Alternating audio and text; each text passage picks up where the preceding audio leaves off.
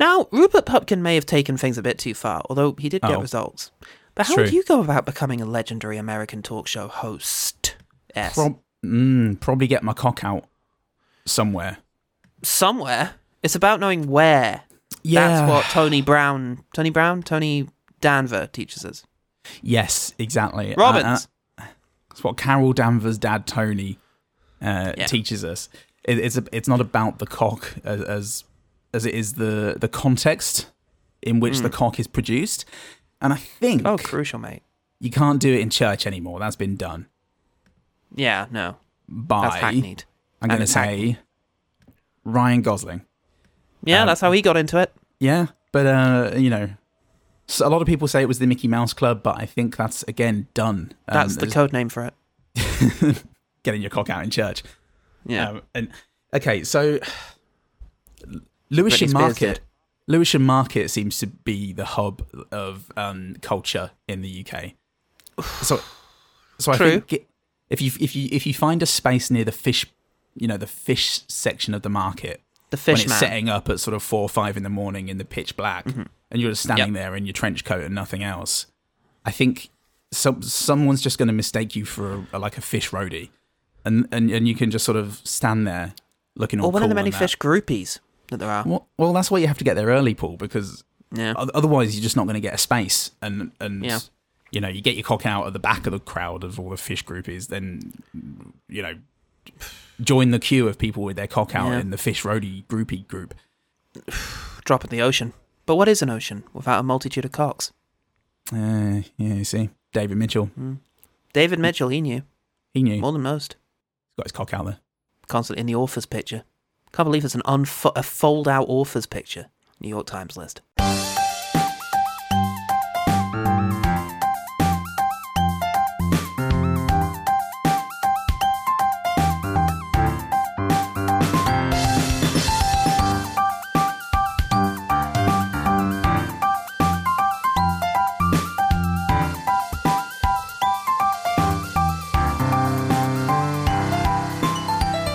Hello and welcome to One Good Thing, the podcast that loves good old-fashioned American fun. I'm Paul Pupkin.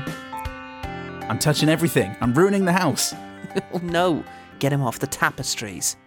Yes, we are finally free of the merciless shackles of Algorithm Month. No. Mate, we had a 58% increase in listeners in the last 2 weeks, genuinely. Oh, okay, well, we'll just keep doing it. Yeah, let's keep doing that. We're back, folks. Welcome to Algorithm Month Mark II, the rest of the podcast. May it never die. Long live Algorithm Month. Thank fuck. It's finally here. It turns out there's a reason literally everyone on the internet is doing this. We thought we'd be the ones who buck the trend. But here we are. I'm not, we'll try and still find time for, for Recommendations Month. I can't even remember it. It's that far out of my head. But frankly, unless... Loser suggests a movie month. I think that was its former title. Unless Tiptoes becomes suddenly rapidly relevant due to the imminent release of Tiptoes 2, still tipping, it's unlikely to get too much priority. We've got to chase that algo. We've got to get all up in that algo, mate. And I feel like when the podcast started, because of the sheer glut of bad movies we had, that's essentially what it was anyway. We were doing all the big bad movies, other than The Room, for the love of God, not The Room. Oh, but we got to Dorian Gray pretty quick. And I guess episode 5 was The Devil Inside. So yep. But we had your Assassin's Creed. We had your Batmans versus Supermans. We had your... You had your Batman supers. And then, we were back after Dorian Gray. We were back to doing Lesbian Vampire Killers, mate. All the biggest films. That's true. All the big blockbuster hits. Yeah. And that was when we were at our strongest, unarguably. Yeah. And here we are, once again, slipping back into the Corden's shoes. As I like to fear them. Because, he is the new king of comedy. Oh, God, there he is. Speaking of which, James Corden. Yeah. It's a 10 episode. Yeah. That's enough about him. It's a 10 episode, so we get to do whatever we want. Whatever we watch. We get to do whatever we watch, and what we watch is what we do. Yeah. And with Killers of a Flower Moon just over the horizon, I asked my good friend and podcastman, Paul Goodpod. Hello. If there were any big gaps in his Scorsese viewership we might fill. And to my surprise and sexual delight, he admitted that there was one. Yeah. Marty's 1982 black comedy thriller, the king of comedy. Now, I know it's an old hackneyed expression, but it happens to be the truth. You've got to start at the bottom. I know, that's where I am, at the bottom. That's a perfect place to start.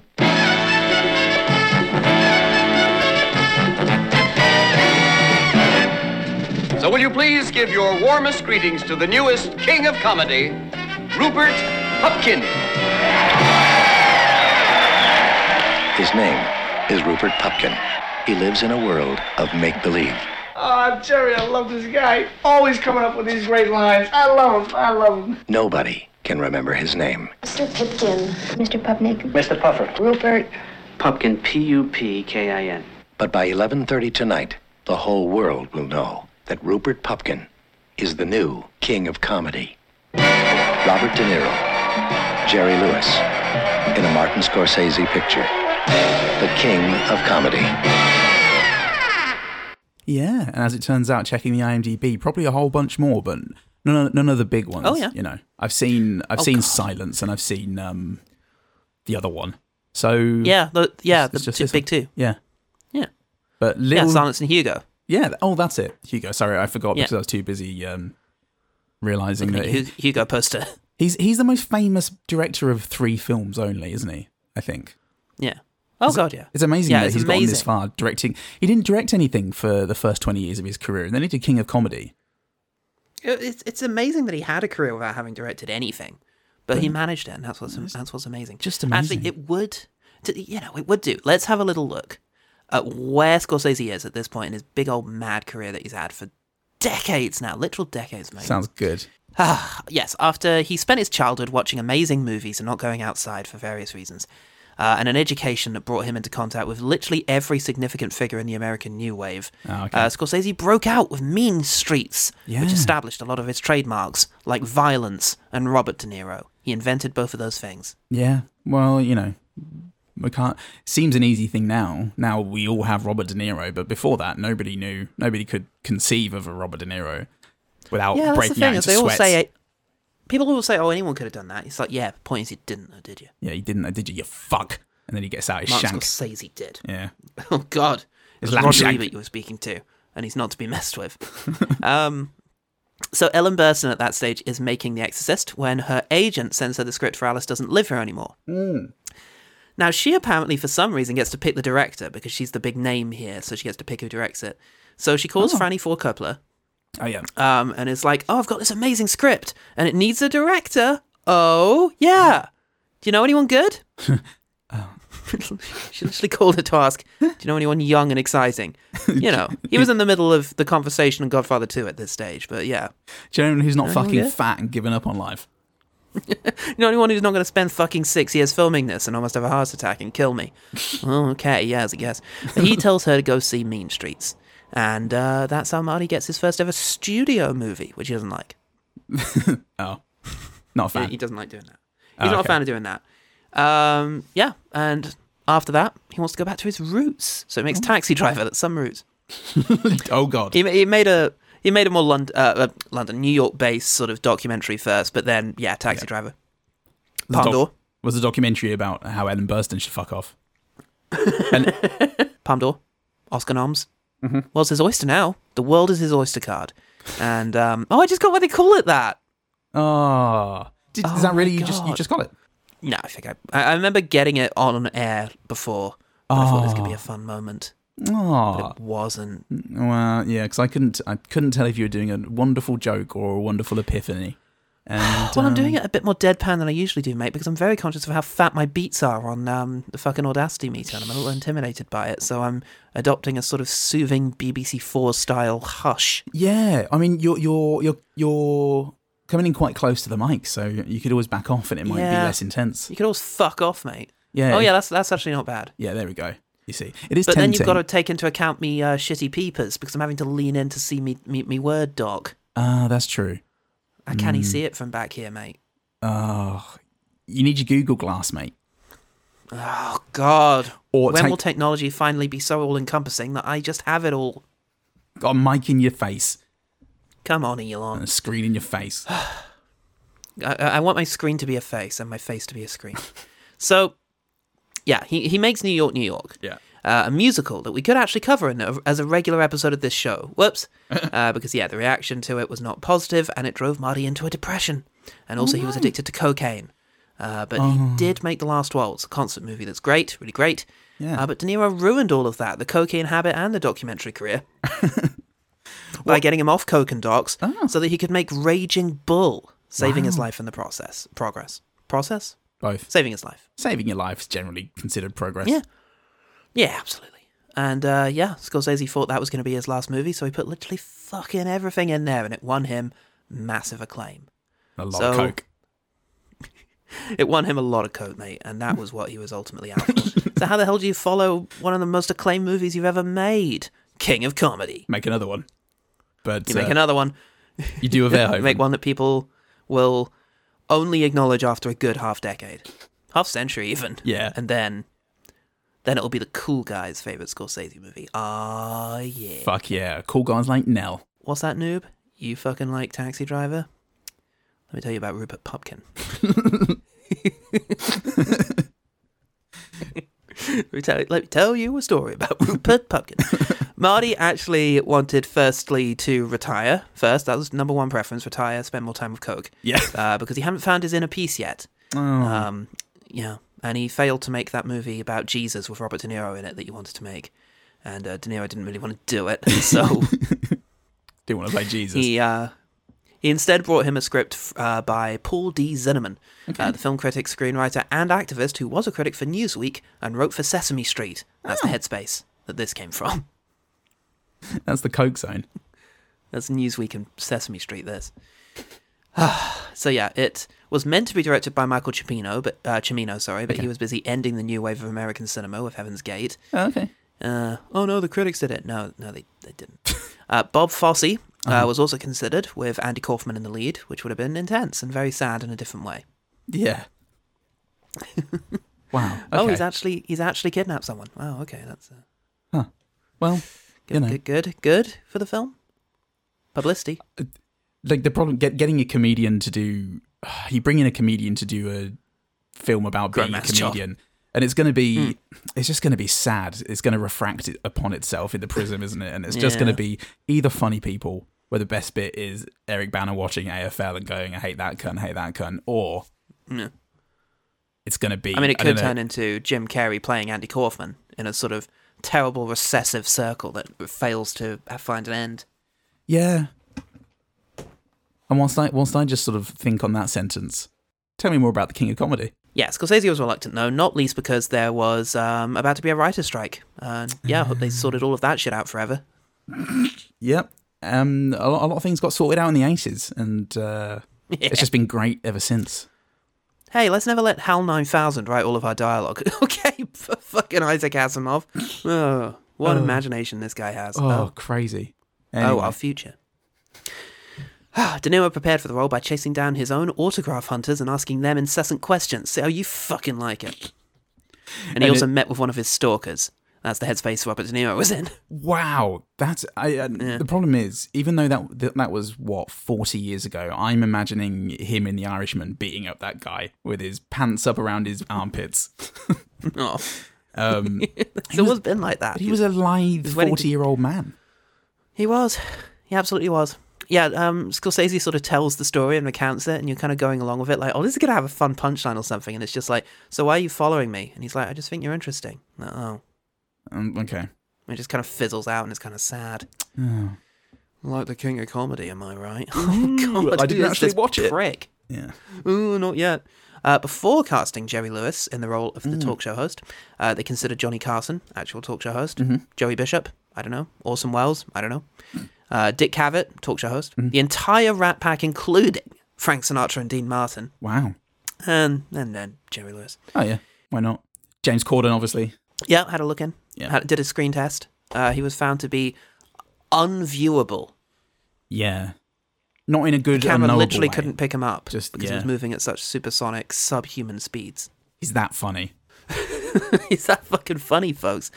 Oh, God, watch his fucking carpool thing if you don't believe us. Yes, Lewis claimed that De Niro and Scorsese used method acting tricks like using anti-Semitic slurs to rile him up between takes. He described making the film as a pleasurable experience. Oh, lovely. can't imagine it took that much to rile up Jerry Lewis.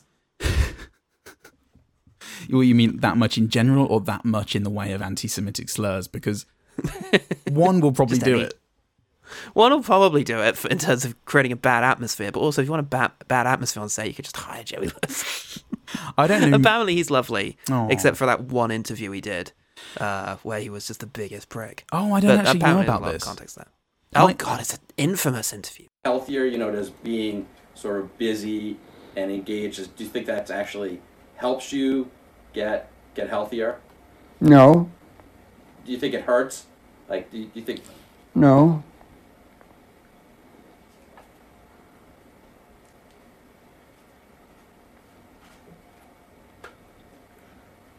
You've been coming to Vegas you've lived here for a while, you've been coming here for a long time. How is Vegas different for you than when you first came here? When was the first time you performed in Vegas? 1947. Can you tell me what Vegas was like when you first showed up? It's not. It's the same. It's the same? Exactly the same. Well, my relationship with Jerry Lewis is that for the longest time I thought he was in Blazing Saddles, and then I realised it was Slim Pickens. Oh, okay, right. And then that's quite different. And then I saw The King of Comedy. I've seen him in a few films. I've seen him in like the original Nutty Professor, where he gave the performance that Professor Frink was based on. Wow, there you go. Yeah, he's very big in France. I'm aware of that. Jerry Lewis or Professor Frink? Both, mate. They fucking love him. Critics felt ambivalent about The King of Comedy, which was not at the time a criminal offence. Roger Ebert commended the film, saying, Martin Scorsese's The King of Comedy is one of the most arid, painful, wounded movies I've ever seen. It's hard to believe Scorsese made it. Instead of the big city life, the violence and sexuality of his movies like Taxi Driver and Mean Streets, what we have here is an agonizing portrait of lonely, angry people with their emotions all tightly bottled up. Yeah. He just wanted to... And then Roger Ebert went out with his 6-shooter and just lived his best life, you know? He can't relate to it. He can't relate to this bottling up of what could be handled on the streets. Now I'll be Travis Bickle? I forget the name of the guy. Yeah. Okay. That's the guy from fucking Taxi Driver. Fuck yeah, films. I remember him. Films. So was that like a 3-star review from Roger Ebert? Or... well, he stars movies out of 4. It could have been. I'm not sure. Okay. A 2.5-star one then, because he's a fucking mad dog. That his review alone does not bespeak the ambivalence. For ambivalence, I've got Pauline Kael. Okay. For contrast, who was an early advocate of Scorsese, but took issue with this film, writing, In Raging Bull, De Niro and Scorsese had things boiled down so that Jake's entire career was the chip on his shoulder. This time, there's no chip. So basically just that this guy's an inexplicable asshole rather than a slowly established and built up asshole. But it's a different flavour of asshole. I would say, like, I'm not an expert in the chips beyond the chips on my own shoulders, but I thought I felt a chip that wasn't mine. Well, it seemed like, yes, I think, well, yeah. It's a chip in as much of wanting reward without earning it, I think, is the ultimate chip.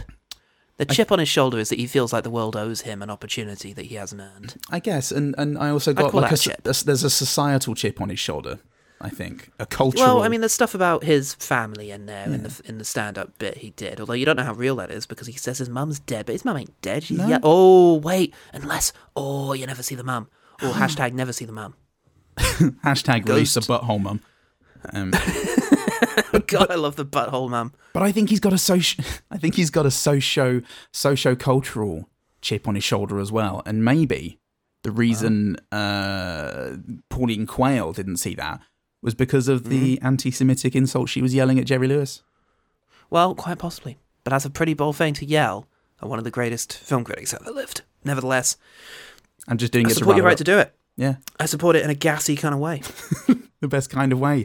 The only way that we can do it sympathetically now as white middle-class men. The only way I can do it at the moment. Oh, at least he's ill. Anyway, more explanation on why I'm so ill in the Patreon, folks. Yeah. That's right, patrons. Lucky you. Thanks for your money. Public, meanwhile,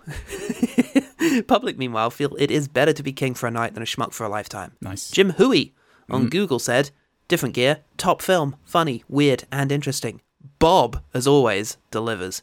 Bob. Dark, different, and it's certainly entertaining. Scorsese shoots, and he scored on this one. Well worth watching twice, 3 times, 4 times, again and again. Let the good times roll, and keep it going, Martin S. Top man, top filmmaker, a legend that will live forever, and I'm sure you will. The best always do. Peace and love, brother. Only the bad people die, Paul. That's what we've learned in this world. Just think of a death and like first thought, best thought, and just rest assured that you can go, bad person.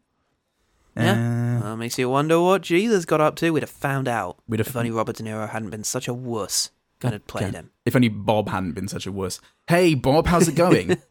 Who the fuck is this guy? And then he just shoots him. Wasn't Robert De Niro, though. Didn't sound anything like him. I don't like calling me Bob. Yeah.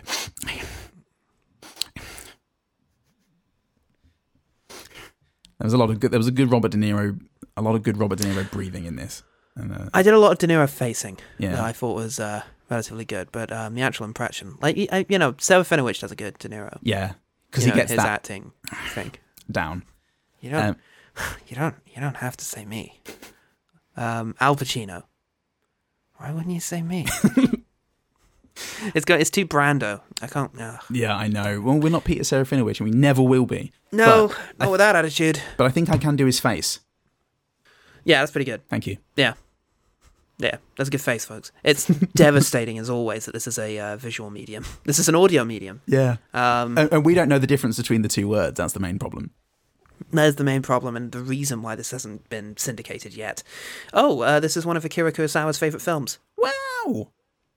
Ooh! Look. Spoiler alert, everyone. It's quite good.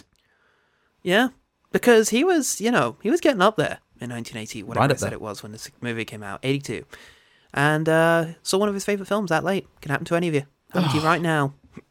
I mean, you keep checking out my top 30 list. We'll revisit it one day. It's going to be full of films from the last few years. I have no memory. I have no long-term memory. Absolutely, guys. Recency bias. It's only a problem if you ever go back. It's only a problem. It's only a problem if you disagree with it. Exactly. Yeah. The film has 88% on Rotten Tomatoes, 7.8 on IMDb, 83% again. Oh no, it was a different number I said. Let's try again. The film has 88% on Rotten Tomatoes, 7.8 on IMDb, 83% on Google, and was a box office bomb when it came out, but has since become recognised as one of Scorsese's very best, except by Pauline Kael. So, Paul, you little old Ed Hurley. Mom! What's one thing about King of Comedy that made you want to say hello to Jerry? It was Neil's constant state of horror from beginning to end of that movie. Finally, I got to see a movie. I got to see a movie with social awkwardness that made her cringe more than me. I would really love to hear that as just an audio commentary. It was me. Constant track of Nell just. Oh God. Remember how It was how. Do you remember how I looked like my whole world was ending when we were watching All My Friends Hate Me? Oh yeah. It was that, but without the subsequent panic attack. She bounces back quick. She's old Nell. She's a trooper. She's a lovely, resilient broad. And oh man, what a dame! But so it was mostly the atmosphere in our room whilst watching the movie was me turning around and going, "This is fucking amazing," and Nell just going, even though good old she agreed. Oh, yeah. Well, you have to agree with that sort of thing, especially when it gets right up in you. Oh yeah. Well, let's talk about it getting all up in us. Let's talk about the beginning of this here movie because we've got a great talk show man called Jerry Lewis, with a pronunciation over the S, so you know it's not, it's fiction. And he's leaving the recording studio where he's about to be mobbed by all the people who just absolutely fucking love a Jonathan Ross type. Well, you can imagine it with James Corden, so I can imagine it with Jerry Lewingford. One day he's got to hire some security. I'm just saying it would help. It would help with getting Sandra Bernhard out of his car, and he wouldn't have to rely on Robert De Niro's De Niroing the crowd in order to get him into his car and away. But on this occasion, he does. He does. He has to. You have to hope that the least dangerous of your weirdos is the one that prevails. But what are the odds of that? Well, let's find out, I say. They eventually get Sandra Bernhard out, and Robert De Niro just ends up in the car with Jerry Lee Lewis. Yeah, it's Jerry Lee Lewis. Yep, and he gives him his elevator pitch as to why he's going to be great, and it's going to be great. I just want to tell you, Jerry, my name is Rupert Pupkin, and I know the name doesn't mean very much to you, but it means an awful lot to me. Calm down. I'm a little nervous. You might have wondered who I am. I've been outside your show many, many times. And, I'm in communications right now, but by nature, and this is the point I'm trying to make, by nature, I'm a comedian, No, I know what you're going to say. I don't know another one. But believe me, Jerry, I'm very good. I'm really good. I'm dynamite. And I wouldn't go through this. I wouldn't take 1 minute of your time if I wasn't absolutely convinced that I'm dynamite. So you're probably wondering now, if he's so good, then how come he hasn't caught my act somewhere, right? Well, that's a very good question, and I'm willing to answer it, and I'll tell you why. You know why? And oh god, he's 34 years old. What a loser! Oh my god, I can't relate to this. What an absolute fucking loser! Too late to make a fresh start now. Still, how many friends does he have? Not many. Just one. I've got double that, mate. I've got easily double that, and only one of them is as scary as Sandra Bernhard. No real riches to speak of, but still got my health. Wait, that fucking worked? It never worked for me. This is... Oh, wait. Yeah, that's right. This movie has dream sequences. That's right. Oh, yeah. No, never mind what I just said. This is unrelatable, and I've never tried to do anything like this. Look, it worked for Mark Kermode. It just... you can't be blamed for showing up at timeout and never leaving, even when they get the security there with their guns. But I'm recording that now, mate. Oh. One day, it's going to work out.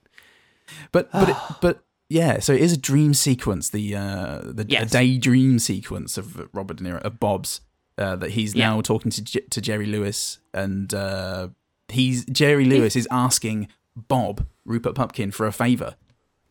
And they're all Bob. They're all Bob. Bob is asking Bob if he could do him a favour and come and host 6 weeks of his show, but he's just not going to do it. And he's busy. Good old Bob. He delivers an even more frightening version of the taxi driver speech on his own. You're always telling me to think. That's all I do is think day and night about it. How can I not think about it? I mean, I've been sitting here at lunch with you, which I knew was the reason you invited me for in the first place, and all I'm sitting here and eating for is to get guilty with you, right? I'm asking you to take over the show for 6 weeks.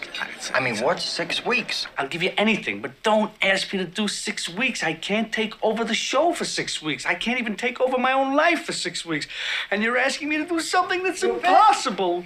It's impossible. Don't you understand? What? What are you doing down there so late? It's impossible. I'm trying to tell you that. What do you want? You want the tears to come out of my eyes? It's very good. Whilst this ghost mom yells at him from above. This ghost, not ghost, mum Bob.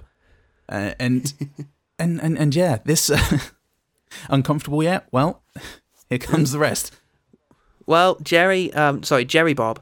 Jerry Bob Thornton. He gets a threatening phone call from Sandra Bernhard, interrupting his evening activity of dinner and dog. I mean, we all love a dinner and dog. And we all love dinner and dog, and she interrupts it, and it's terrible because she's in love with him. Yeah. In a way that is not great. Not ideal. We've all done it. We've been on both sides. We've been there the moors, looking out at the moor waters with our dog and thinking, looking forward to dinner. I hope Sandra Bernhard doesn't show up. But we've also been Sandra Bernhard and thinks, they're always out the moors with a fucking dog. What if I killed them and buried them? Then what? Look, there's always a moment where you suddenly realise that actually you love that person more than they love you. But that's when I unload the shotgun and go home. Well, that's when I introduce Algorithm Week. And you win them back over, folks. Welcome back. You bloody did it, mate. Oh, good. We get to see him go on a date. This will be smooth. And all that leads in one direction, Rita. Hollywood. A beach house in Malibu, right on the ocean. And we'll keep a suite at the Sherry. Everybody stays there when they make it big. Way up top so we can look down at everybody and yell, hey, tough luck, suckers. Better luck next time. Come on. What do you say? It sounds wonderful, Rupert. I wish you the best of luck, but it's getting late and I'm a working girl. I gotta go home. I don't get you. Here I am offering you a way out. Rita, every king needs a queen. I want you to be mine. And he does this whilst an absolute murderer sees the date and decides he can sort of just wait and step in after this guy inevitably kills himself. And deleted scene in which that guy does try and pick up his date. Cut, and now that guy's just a dude in the back of scene. Okay, cool. I wondered. You're likely to wonder, mate. He's very prominently in the shot. I often wonder about people who are in shots. Oh, God, yeah, mate. He's even more distracted than the Sex and the City 2 coffee guy. What with him mimicking the actions of the guy in the scene. That's distracting. It is, and I try not to worry about distractions too much, especially because a lot of them can have real-world consequences. But fortunately, Bobby De Niro... Bobbins. It doesn't really matter what's going on in front of him because he believes. So he's showing his date, Diane Abbott, MP for Hackney and Stoke Newington, all the autographs that he's hunted, and the final one is an autograph of him. He doesn't tell her that though. He makes a guess, and then when he finally reveals who it is, Paul, she's very impressed. She's extremely impressed. Yeah. So he drops her off, and here's the inevitable sigh of relief that he understands means, "Wow, call me immediately." Just bloody wow, mate. What a guy. Just bloody wow. Yeah. So he decides to celebrate the successful date by calling Jerry a few times, but he struggles with the subtle niceties of phrases like "fuck off, please." So yeah. Okay, cool. See you tomorrow, bro.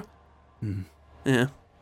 Great. He also tries to make use of a phone booth, and actual Mel Gibson, I won't hear that that's not him, comes up in order to try and use the phone, and has to be deterred, which is a terrible blow to a man already in the full swing of his career and far too famous to be doing a cameo in this movie, but nevertheless, that's definitely him. Do they bring him in? That's him. Do they bring him in to yell anti-Semitic insults at Jerry Lewis?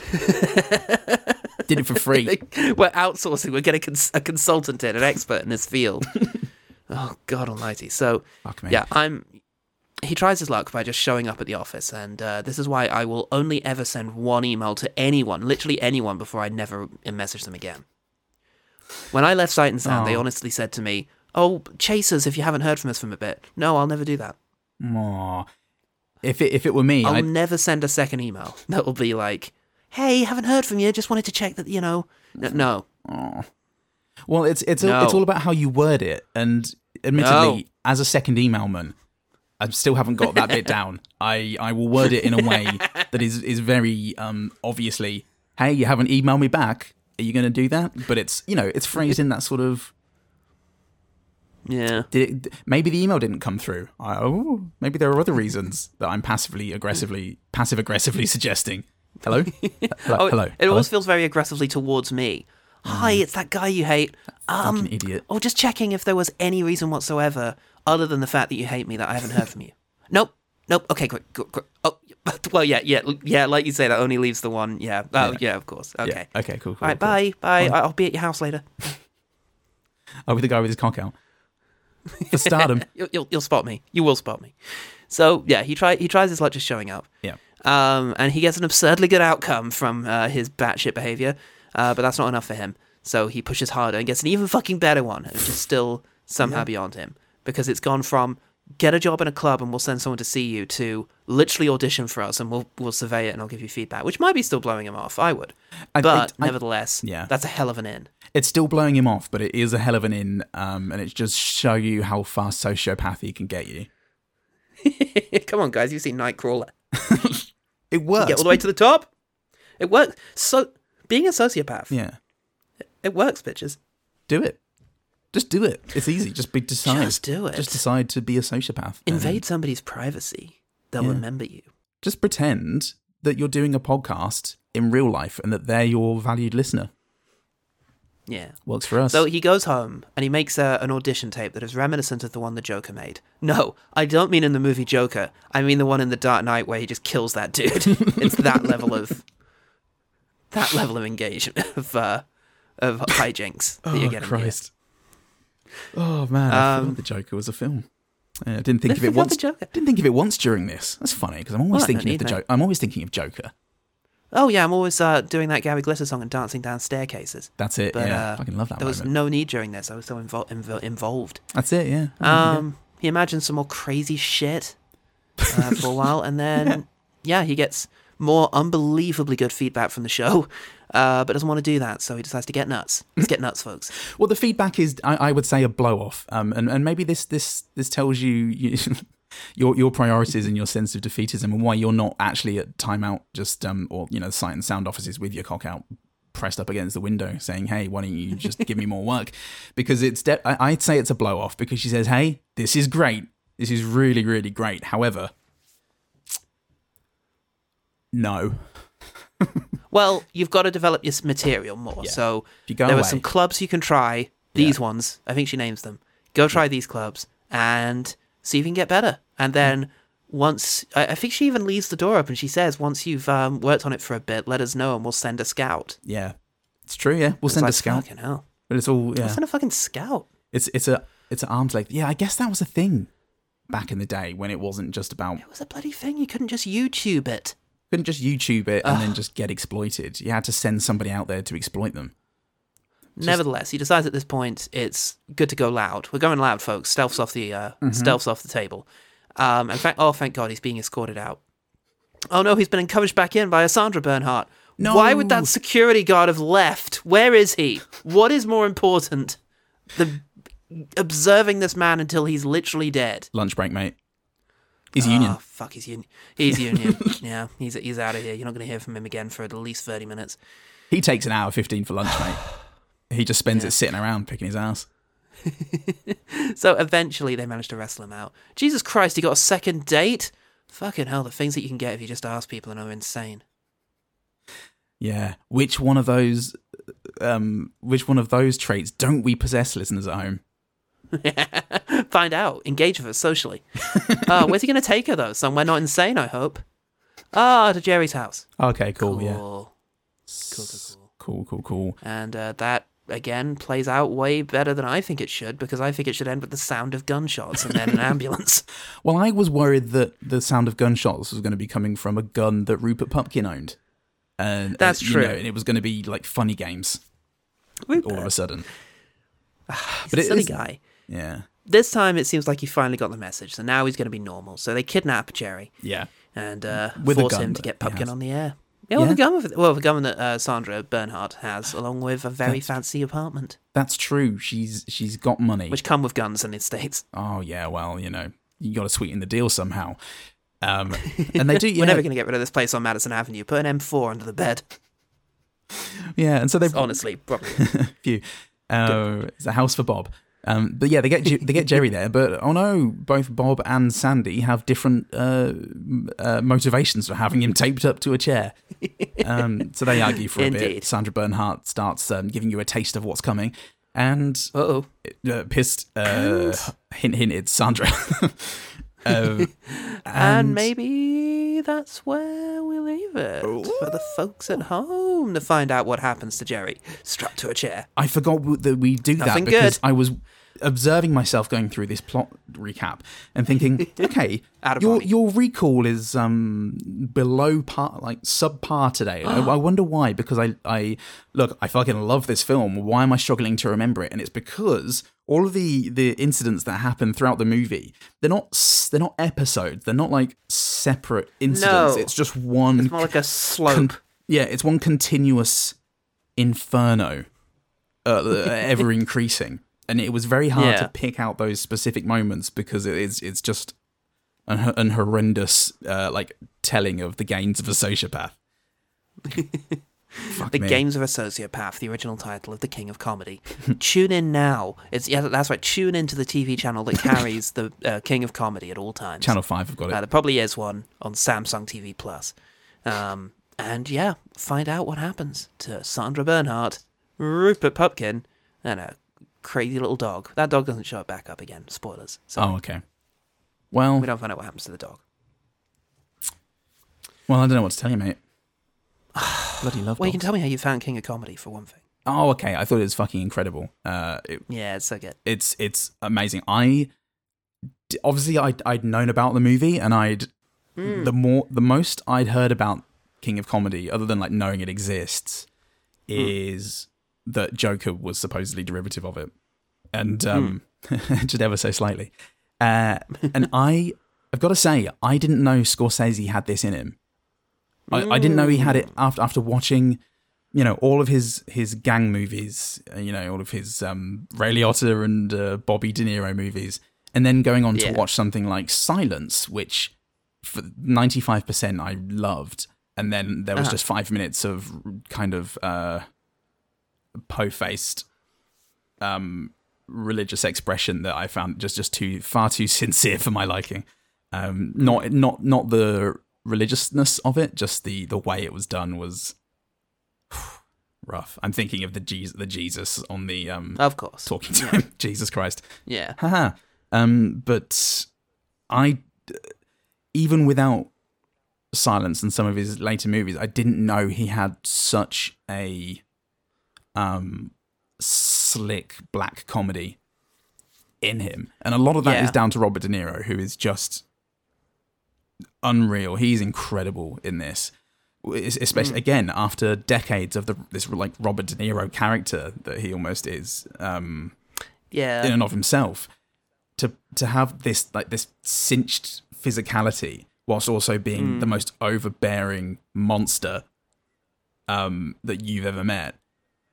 Yeah, just amazing. A pitch perfect performance. I'll leave it there for now and start a conversation. Yeah, it is a big departure for De Niro, I think, who really gives it a sort of very weaselly kind of air, which I always enjoy seeing from the sort of big tough men. Yeah. You know, like you've got, it's like Humphrey Bogart and the Treasure of Sierra Madre. It's fun to see them play despicable and kind of pitiful. I always think that's quite fun because obviously, you know, Jake LaMotta from Raging Bull is very pitiful. You know, just a really fraught kind of pathetic kind of character in a different way, in a very sort of macho alpha kind of way. Yeah. And it's fun to watch a character who's very different, but is still possessed of that Paul Schrader-esque self-confidence, but it's just completely unearned in this case. Yeah. Because, you know, with Taxi Driver, he does have the secret weapon, which is his capacity for violence, which Pupkin kind of has, but it just grows out of this absolute disconnect from reality that he has. Which just is such a fascinating motivator for a character. Yeah. And like in that physicality, there's something self-effacing about it. Where like he's very, he keeps like all of his gestures, and unless he's trying to like shake someone's hand, which he loves to do and like hold on to way longer than is comfortable for anyone. But so much of the time when he's conducting himself in front of people that he's trying to make a good impression on, he's got this weird etiquette where he's almost where like he comes across as quite submissive, but the things he's saying, like a steamroller of arrogance and completely misplaced confidence in himself. So it's quite... You see that when he's dealing with the authorities at the end. When he is just completely possessed and confident in his plan. There's no moment of self-doubt to Rupert Pupkin, and that's fascinating. But there's also something absolutely intoxicating about his friendship, kind of, his relationship with Sandra Bernhard. And because in those moments, you almost feel like this is the true him. Yeah. Because the artifice slips away. He's not trying to impress anyone, and he is just talking earnestly and having these wonderfully pathetic arguments with her that just boil down to things like semantics, like siblings fighting in a way that is just really natural and a lot of fun. Rupert, I gotta talk to you for a minute. Wait, what happened last night in the car? Did Jerry say anything? Nothing happened. Did he talk about me? No, he didn't talk about you. He talked about me, as a matter of fact. Well, he must have said something about me. He didn't say anything about you. What's he gonna say about you after what you did in the car last night? I couldn't believe it. And you must be really loving this, Rupert, huh?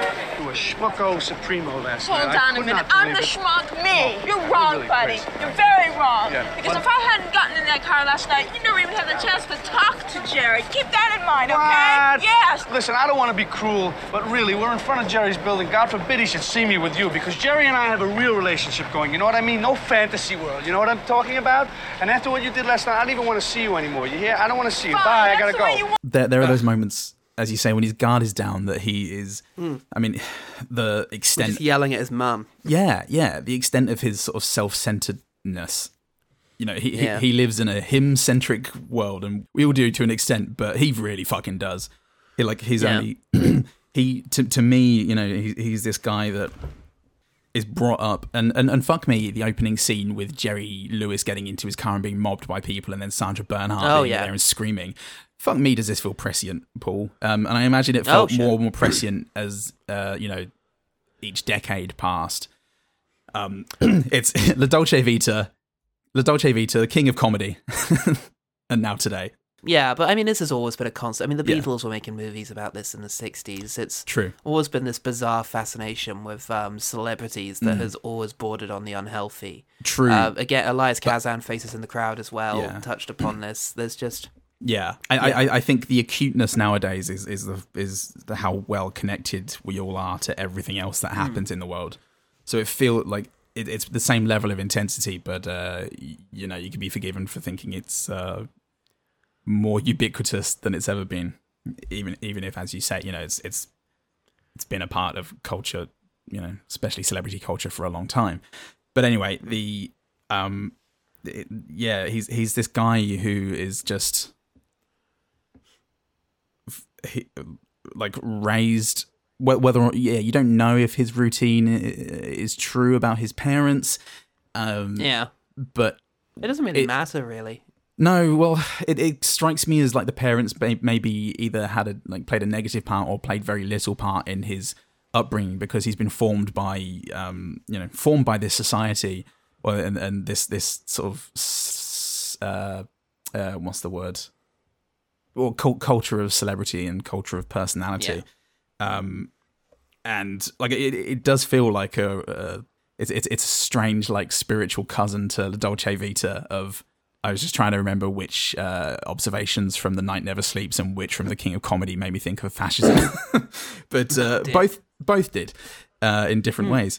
And he's just this guy who just has been raised to believe that he can achieve what he wants to achieve by being a personality, and the personality is so big and so on the sleeve that it's barely a personality at all. It's just a series of lies he tells himself and other people, and it does that amazing thing of being so surreal and so crazy that it's also hyper real, and there's a truth to it. I've met people who conduct themselves like this, and you do watch them. I used to work with somebody who was similar, who would honestly talk in a similar way, and you'd look at him interacting with other people and think, what the fuck is going on? Why is he so well liked? Why does everybody like him?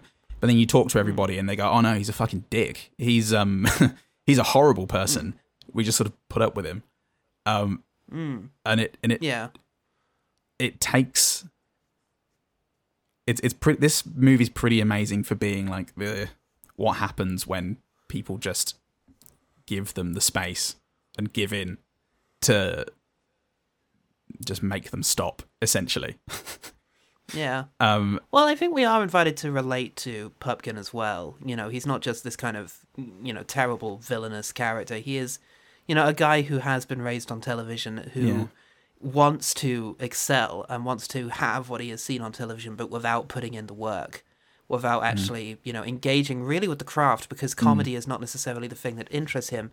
It is a means to an end of sort of becoming a validated person. And he just lacks any of the sort of barriers that we might place between ourselves and just going up to the people who have the thing that we think we want and demanding it and insisting that we have it as well, because we feel that we deserve it, and consequently it is a very painful thing to watch, because you are just imagining yourself in that position and sort of being invited to sort of relate to the sort of societal rejection of it.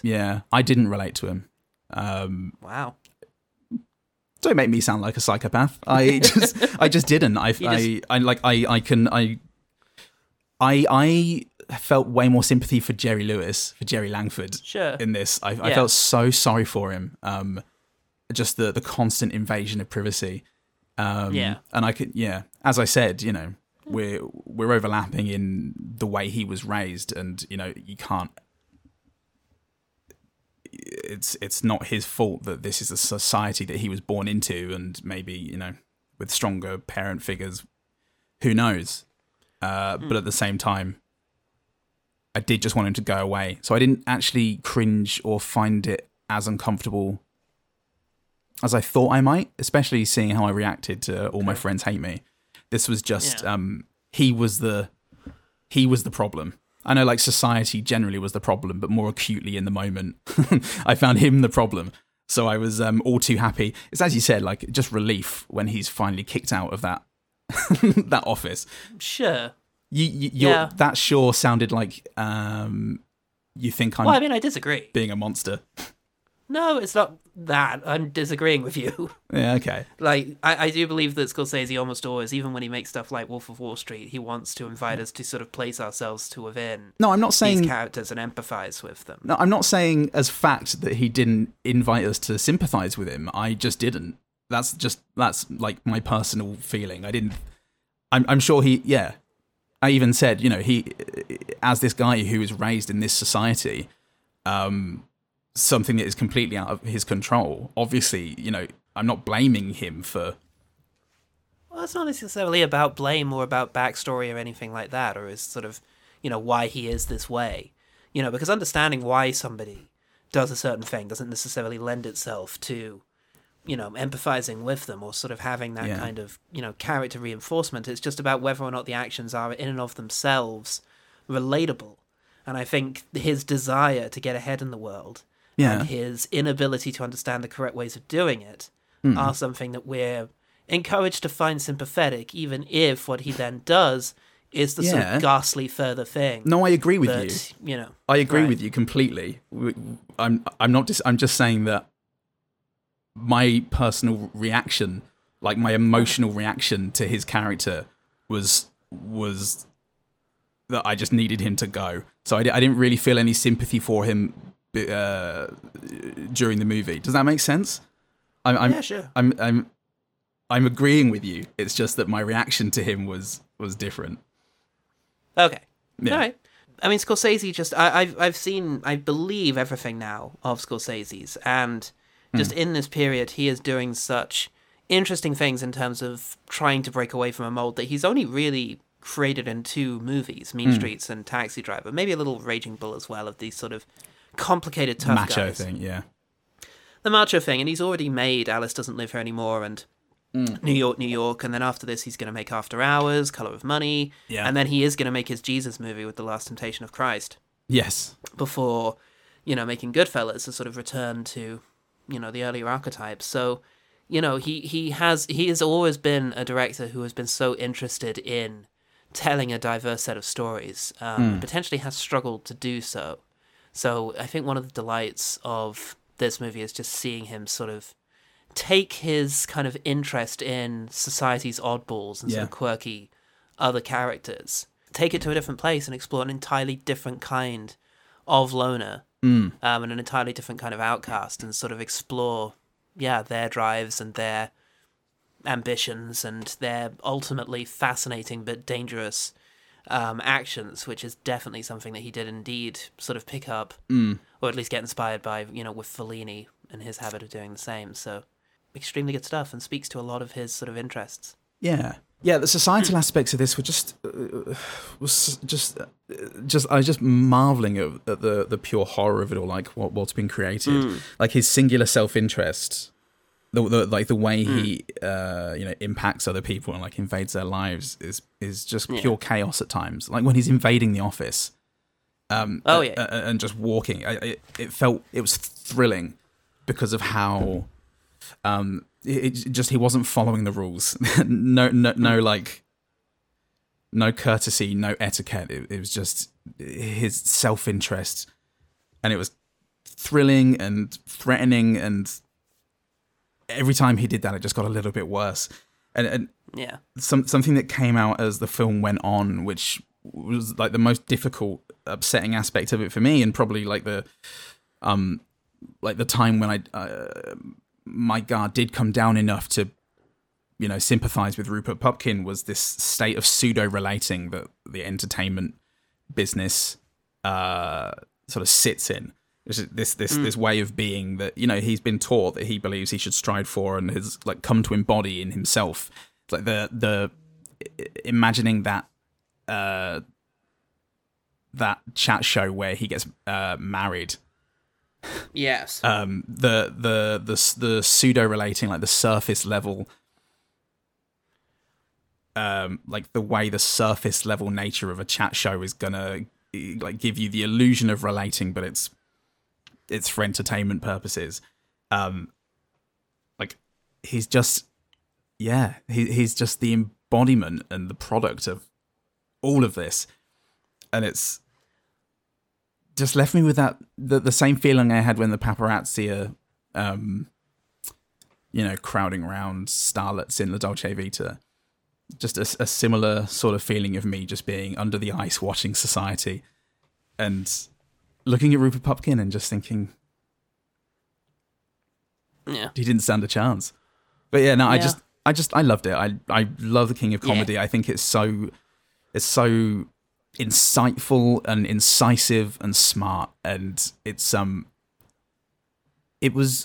I'm curious how people misunderstood it or how people didn't quite get it, because it's pretty on the nose.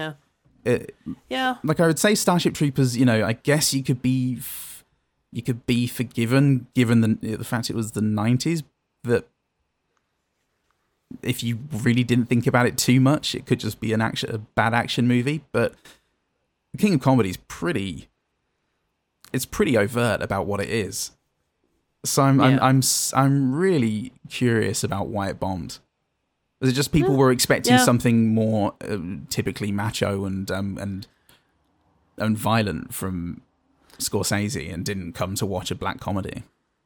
Potentially. Potentially, yeah, there was this sense there wasn't a sort of big dramatic action movie in there or, as a black comedy, I don't know how well it sort of plays as a comedy. It has a lot of sort of cringe humor kind of thing, which maybe didn't really carry very well in terms of word of mouth. Okay. And black comedy can be a very tricky thing to get right, although I do think this film very much manages it, but perhaps it was a little too nuanced for the sort of, broadsheets and such. But yeah, it could be that. It could be expectation. It could be that this is his first sort of out-and-out comedy. Even Alice Doesn't Live Here Anymore is more of a drama.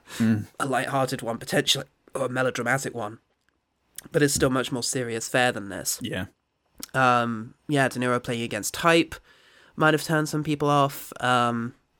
It's hard to say, or maybe it was just bad timing. Maybe they messed up the releasing, or whatever else. I mean, Cale, for her part, reading it just sounds like she wasn't impressed. Like she felt there wasn't the depth to the character. That De Niro didn't invite enough opportunity to sort of have a way in and sort of see the soul of the character. Was one of the things that she mentioned compared to Jake LaMotta and Travis Bickle. Yeah. So that could have been an issue. Just a matter of opinion, really. But yeah, for whatever reason it missed. But plenty of great movies do. Yeah, and this kind of movie as well, kind of dark thing. I wonder how I don't know how well Nightcrawler did, for example. Yeah, that's in true. terms of a modern similar film, it can be a bit of a tough sell, a sort of gritty, hard truths about your society kind of movie. Yeah, I guess it's the idea of it being the right time is a thing, whether it's it's not objective, but it can just play out that way. Unusual though that Joker did take so much from this movie, but then also made the tone bleaker. Yeah, and yet did extremely well. It wasn't a comedy though, so Joker is substantially less funny than King of Comedy. Yeah, and yet still managed to play larger. So that's curious, but maybe there's other factors going on there. I think, such as the supposed legitimization of superhero movies, which a lot of people have a lot invested in. So yeah, if Nightcrawler turn up for that was about Nightcrawler, and it was his dark moonlighting from the X-Men. Like Nightcrawler used his powers to be a voyeur and capture all the bad news, all the disasters going on around LA or wherever it's set. Yeah, then that might could have done better. Might have done better. So it's probably particularly if they kept Alan Cummings. Always, every production. Well, tell you what, mate. Let's get into some of these things that we think people should have appreciated more back in 1980, whatever this was, too. All right then. 1982 was the year that E.T. took all of the money. That might have helped. Blade Runner bombed in 82. And this isn't very similar to Blade Runner. Yeah, that's true. There's a lot of sentences. Really? There's sentences in it, just like Blade Runner. especially back then when it had that narration. It's full of them. Quick fire. My first one is just, you start with this television sequence, but then as soon as you cut to the first stuff that's actually Scorsese's photography, the streets with Pupkin emerging from the crowd, just, plunges you into the way in which Scorsese shoots New York. And it's just such a really good sort of, And then when the credits come up, freezing with Bernhardt's hand over De Niro's face, playing the entire credits and then immediately returning to that moment again. Yeah. Is extremely good. Very stylistic. Super. I loved his suit. I loved De Niro's suit in it. All his suits. Because he dresses like a talk show host. He's got the pastel colours or like the dark when he's wearing a darker suit. He's got those white loafers, and he dresses. He dresses the part. He's like self-actualization. The man. He's the secret, and he's dressing for success. Because he's been to the Tony Robbins retreat. And the job he wants. Yeah, exactly. And it just adds to the sad figure that he is. Yeah, and in that first sequence, he's actually wearing the same thing as Jerry Lewis throughout the whole bit, just to emphasize his sort of obsession. Yeah. What did I mean by the wall bit? Oh, yeah, of course. He goes and at one stage, and I don't know, this is a very abstract bit, but he goes and sort of performs some of his comedy in front of a crowd, where you just hear the clapping and the applause, and it's a still black and white picture of a crowd, but as it pulls back, it's just this immense wall covered in an audience. You don't know if this is meant to be in his house or some sort of museum he's frequenting because there's a white corridor around it, or if it's just an abstract dream space, but it's just a gorgeous, really, what's the word, sort of encompassing shot. Yeah, I don't know if it's the beginning of that scene or there's a separate one when he's recording his tape for the production company, and it starts off with a quite a close shot of him with the microphone or the tape recorder, and then the camera slowly pans round to reveal just this elaborate set of Jerry Lewis and everyone else, and as the camera keeps going, it just gets bigger and bigger, and it's just that's like silent, horrified laughing. That's what Nell and I were doing as it was happening, because it was just it was just gross. Oh god, yeah, absolutely. I really like the sequence where in the dream he's imagining Jerry Lewis. It's the second dream sequence where he's imagining Jerry Lewis really sort of saying, I listened to your tape and it was great, and giving him feedback, and he does this thing where he like mock strangles him and like whips his head back and forth, and then afterwards kind of grabs his face and is sort of smushing it, and it's just really fun that De Niro was up for that, and that Jerry Lewis did it, and it's just imagining this sort of what it was like on set, and it's just a rare moment where you do remember that is Robert De Niro, and just really appreciate the fact that he was up for this, because it was actually his idea to do a comedy next. He wanted to do a comedy next, so yeah, and he sourced the script and all the rest of it, so it's good fun. That's great. Yeah, I love that moment. The physicality of it is just superb. It's Meet the Fockers in the making, mate. Oh, I love that film. It's you're right. It does take you out. It took me out to sort of appreciate what was happening, but it didn't take me out to the point of it being a negative. It was just wonderful. No. The scenes, fuck me, the conversation in the limo when Jerry Lewis is talking about how the business works and like what's required. I think, sometimes I go through phases of life where I watch more bad movies than good, and I hadn't seen too many good movies in the last few weeks, and just the framing, the staging of this shot, Jerry Lewis just calmly telling De Niro about how the entertainment industry works was so fucking good. It just felt like it cut through any static and nonsense, and it just felt like the purest thing I'd ever seen. There was something wonderful about it, just their two performances, and even have these lovely natural moments of De Niro cutting off Jerry and starting on something, then apologizing for interrupting, and then carrying on. It just felt so lovely and natural with two really, really talented performers. Yeah, no, it's an incredible sequence, and just there's such a wonderful sort of hidden intention, lie, and sort of missed meaning going on between the two of them, that it is just divine. Yeah. Okay, Bernhardt, when Sandra Bernhardt shows up on the street in order to accost Jerry Lewis, her clothing just immediately sells insane in a way that I really like. Heavy black shoes, sort of clopping around with these sort of little girl white socks, coat that's too big, awkwardly rolled up at the sleeves, just really truncating the sort of middle part of her body, and then crazy big hair that made it look like the really unsettling moments when Chris Morris used to do female characters back in the day-to-day, that sort of blown-out hair look. Yeah. Very unsettling in a way that was quite good. And then obviously you've got Sandra Bernhardt's just incredible performance of this unhinged character. She was amazing. God, yeah. And she, like, her performance for the first half of the movie was just, it was overt and brash and invasive. And the second half of the movie, when, you know, they kidnap Jerry Lewis, there is the last 45 minutes of the movie could have just been her doing the things she did in those scenes. Yeah. And it's utterly mesmerizing. Yeah. I don't think I've seen her in anything else. Oh, I've seen her about. She's been about. Yeah, it was in a lot of 80s stuff. Okay. I'm trying to think now what I've seen her in. Yeah. Cool. Well, she's been out. She showed up on a lot of comedies, I think, in the 90s as well. Okay. Well, the costume you described, there are so many elements there that immediately take me to 80s music videos, like the suit with the rolled up sleeves and the jacket, with the rolled up sleeves and things like that. Like, I'm thinking it's not Duran Duran, but someone like that. It's probably Duran Duran. Fuck him. The conversation with De Niro and Jerry Lewis near the end, De Niro goes, I had this conversation a million times in my head. It's going his way. And Jerry Lewis goes, did it always turn out like this? Did it always turn out this way? And De Niro goes, yeah.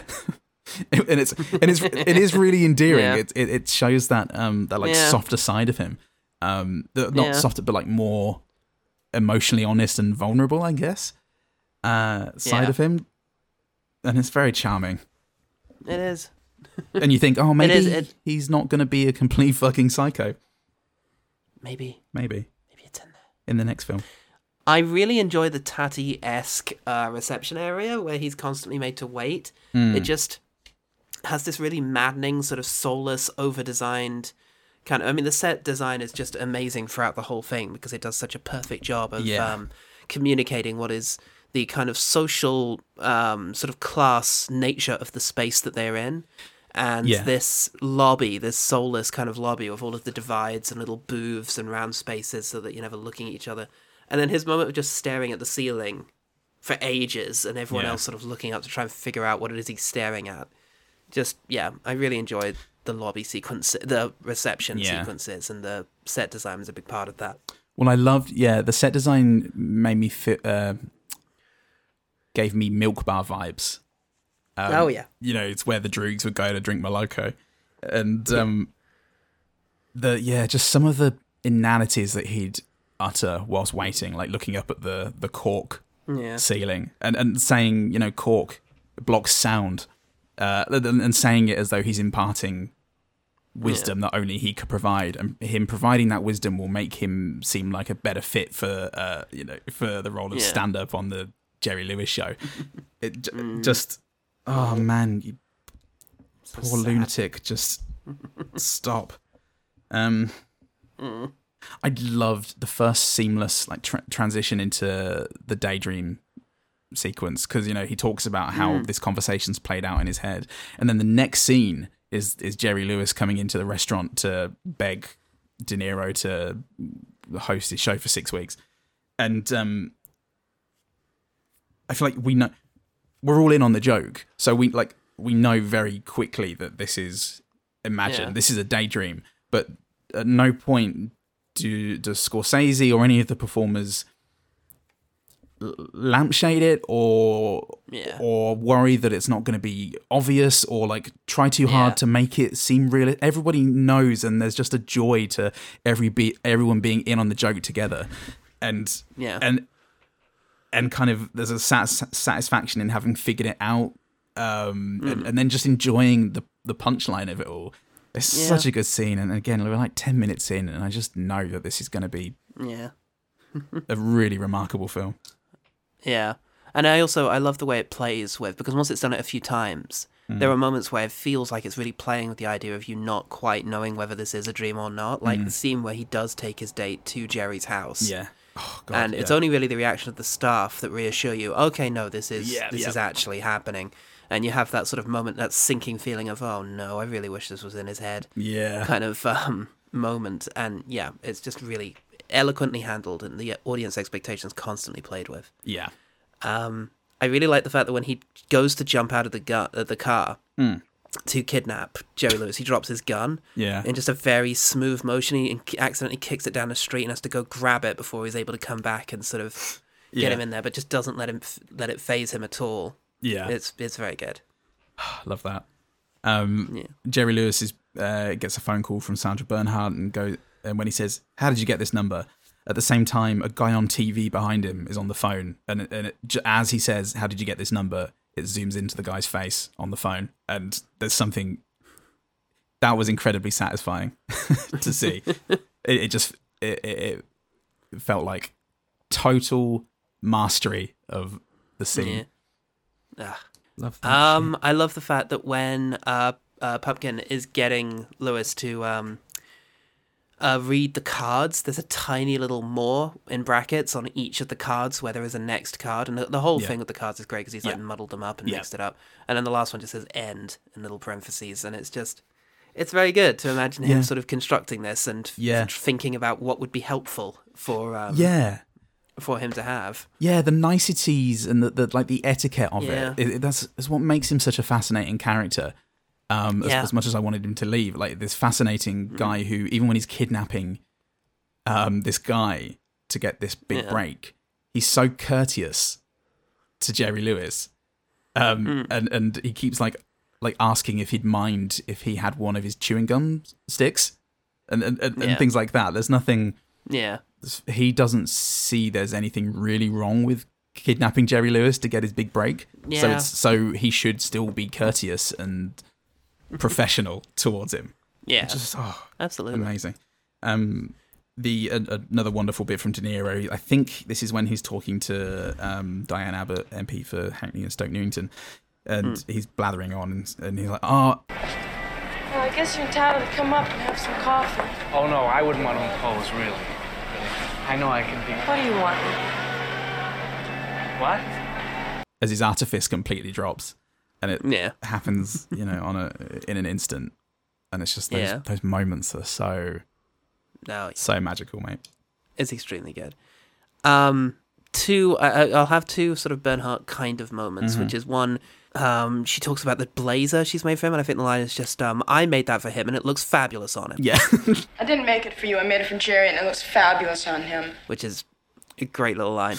And then just the apartment at the end when she's sort of done the place up and she's got all these candles lit and this sort of Baroque styling of their dinner is just, this beautiful kind of insane space, because it's also implied that she sort of comes from money.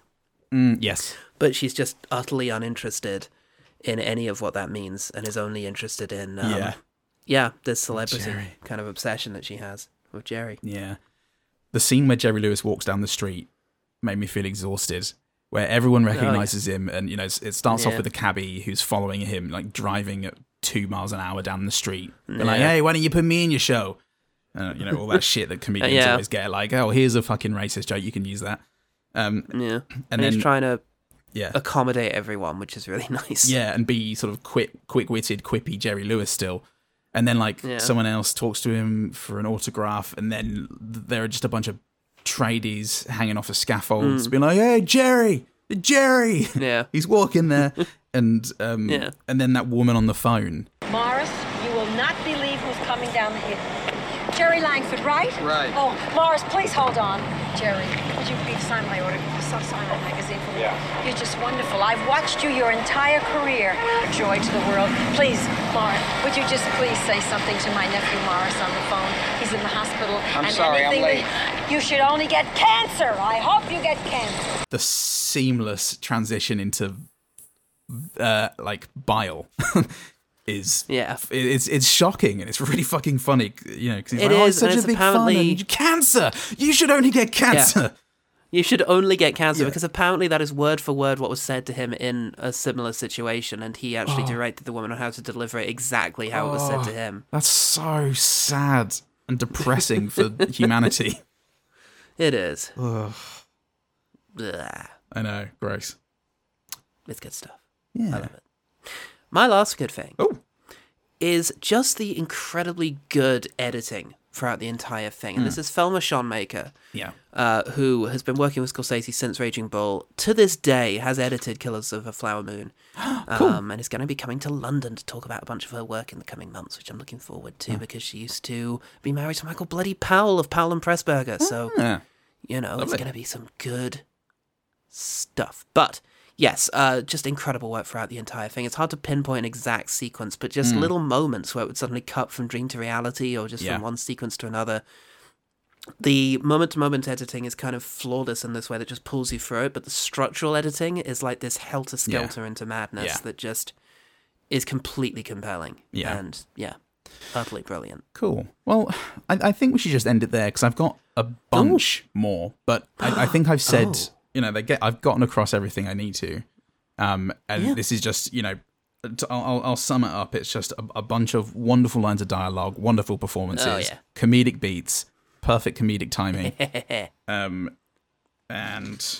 I will just say there's a hard cut to Sandra Bernhard in the final act of the movie that leads to one of the most mesmerizingly horrific. and just truly brilliant scenes of the movie. Oh god, yeah. Oh Jesus Fabulous. Christ! Wonderful. Well, I forgot to ask the team. Oh, young Martin Scorsese. I love the team. Sorry, there was a young Martin Scorsese in it, and he was smiling and laughing. Yes, there was. And that was delightful. Oh, he's lovely, and he's playing the director. You little scamp, little scampy boy. Oh, look at him. Okay. This is so much nicer than your little cameo in Taxi Driver. Mine. Thank you for that. Then yours. I forgot to ask the team. But, tell you what though, at this stage it just feels impolite to not check in with BT Calloway and what his Twitter handle is at the moment. So the only reason I have Twitter is to mess with OGT. That's good stuff. Thank you, OG team. Thanks, OG team. We love that. We love that you're willing to put that much work into it, and we hope that never stops. Mess we're with terrified OGT. that this platform is going to die, and one day you'll be left without a place to troll us. Yeah, well, we can. There's a blue Quest Fantastic has a Blue Sky account, so I can probably give. I thought you were going to say a blue tick verified account on Twitter. That's right. That's right. They're handing them out to fucking anyone. But no, I'll give OGT an invite and BT an invite if he hasn't got one, and then he can continue that on there. Fuck yeah! So look out for that. Nice. Tell you what, BT though, Calloway. in lieu of the OG team, and I imagine in lieu of a one better thing, for what could be better than thou? Oh, the Joker. Oh, check it out. Check it out if you struggle to watch movies that haven't had a comic book character in them. But if you can tolerate not having that, you can watch this. You owe it to yourself, mate. Tell yourself that Rupert Pupkin is the Riddler, and you'll be okay. Or isn't he? It's like that's the kind of trick the Riddler would play. Oh my god, and Jim Carrey would too, especially when he's playing Andy Kaufman, who is originally meant to be the star in this movie. Oh my god. You see? It all comes back to comic books. Paul, how can people find out about the comic book that we've created to explain our origins? Oh, well, it's intentionally bad. Don't listen to what anybody else has said, especially Roger Ebert, who reviewed it from the past. It was that bad for him. But I think it's pretty good. Page 1, Paul, page 1. OGT Pod at Facebook and Twitter. Get in touch with us there if you want to troll us BT Calloway-esque. And nothing more intense than that, please. Don't take that as an invite to suddenly start saying, hey, you two have got stupid faces. Just do it in a cute way like BT Calloway. No, I wouldn't say that. No, please don't say that, because we're very sensitive about our stupid faces. This is the only face I have, and it's exactly as stupid as God made it. It's a stupid face for a stupid podcast. That's what my mum always says. She doesn't know what half of those words mean. And but if you, that's why I love her. We all love my mum for different reasons. And if you want to go onto Twitter and Facebook at OGT Pod, or become a patron, because we also put the call out there, then you can, because Just had to burp again. Boom. Sorry, I'm just thinking of all our lovely OG team, and it's just making me gassier than usual. I burped in the middle of that sentence. Wow. I've just popped in another Rennie. Oh, fantastic. Well, I've just taken some more stimulants, so let's see how that goes. And, yes. You're not going to find a more medicated podcast than this one. Not even the ones with, like, really old twats like John Cleese on it or something. That's true. I bet it takes a lot to keep Adam Buxton awake. Just the memory of being wronged by strangers keeps him going. But yeah, on Twitter and Facebook and Patreon, we put out the call for the OG team. So if there's a movie that you've seen and can remember a couple of good things, sling them our way on there.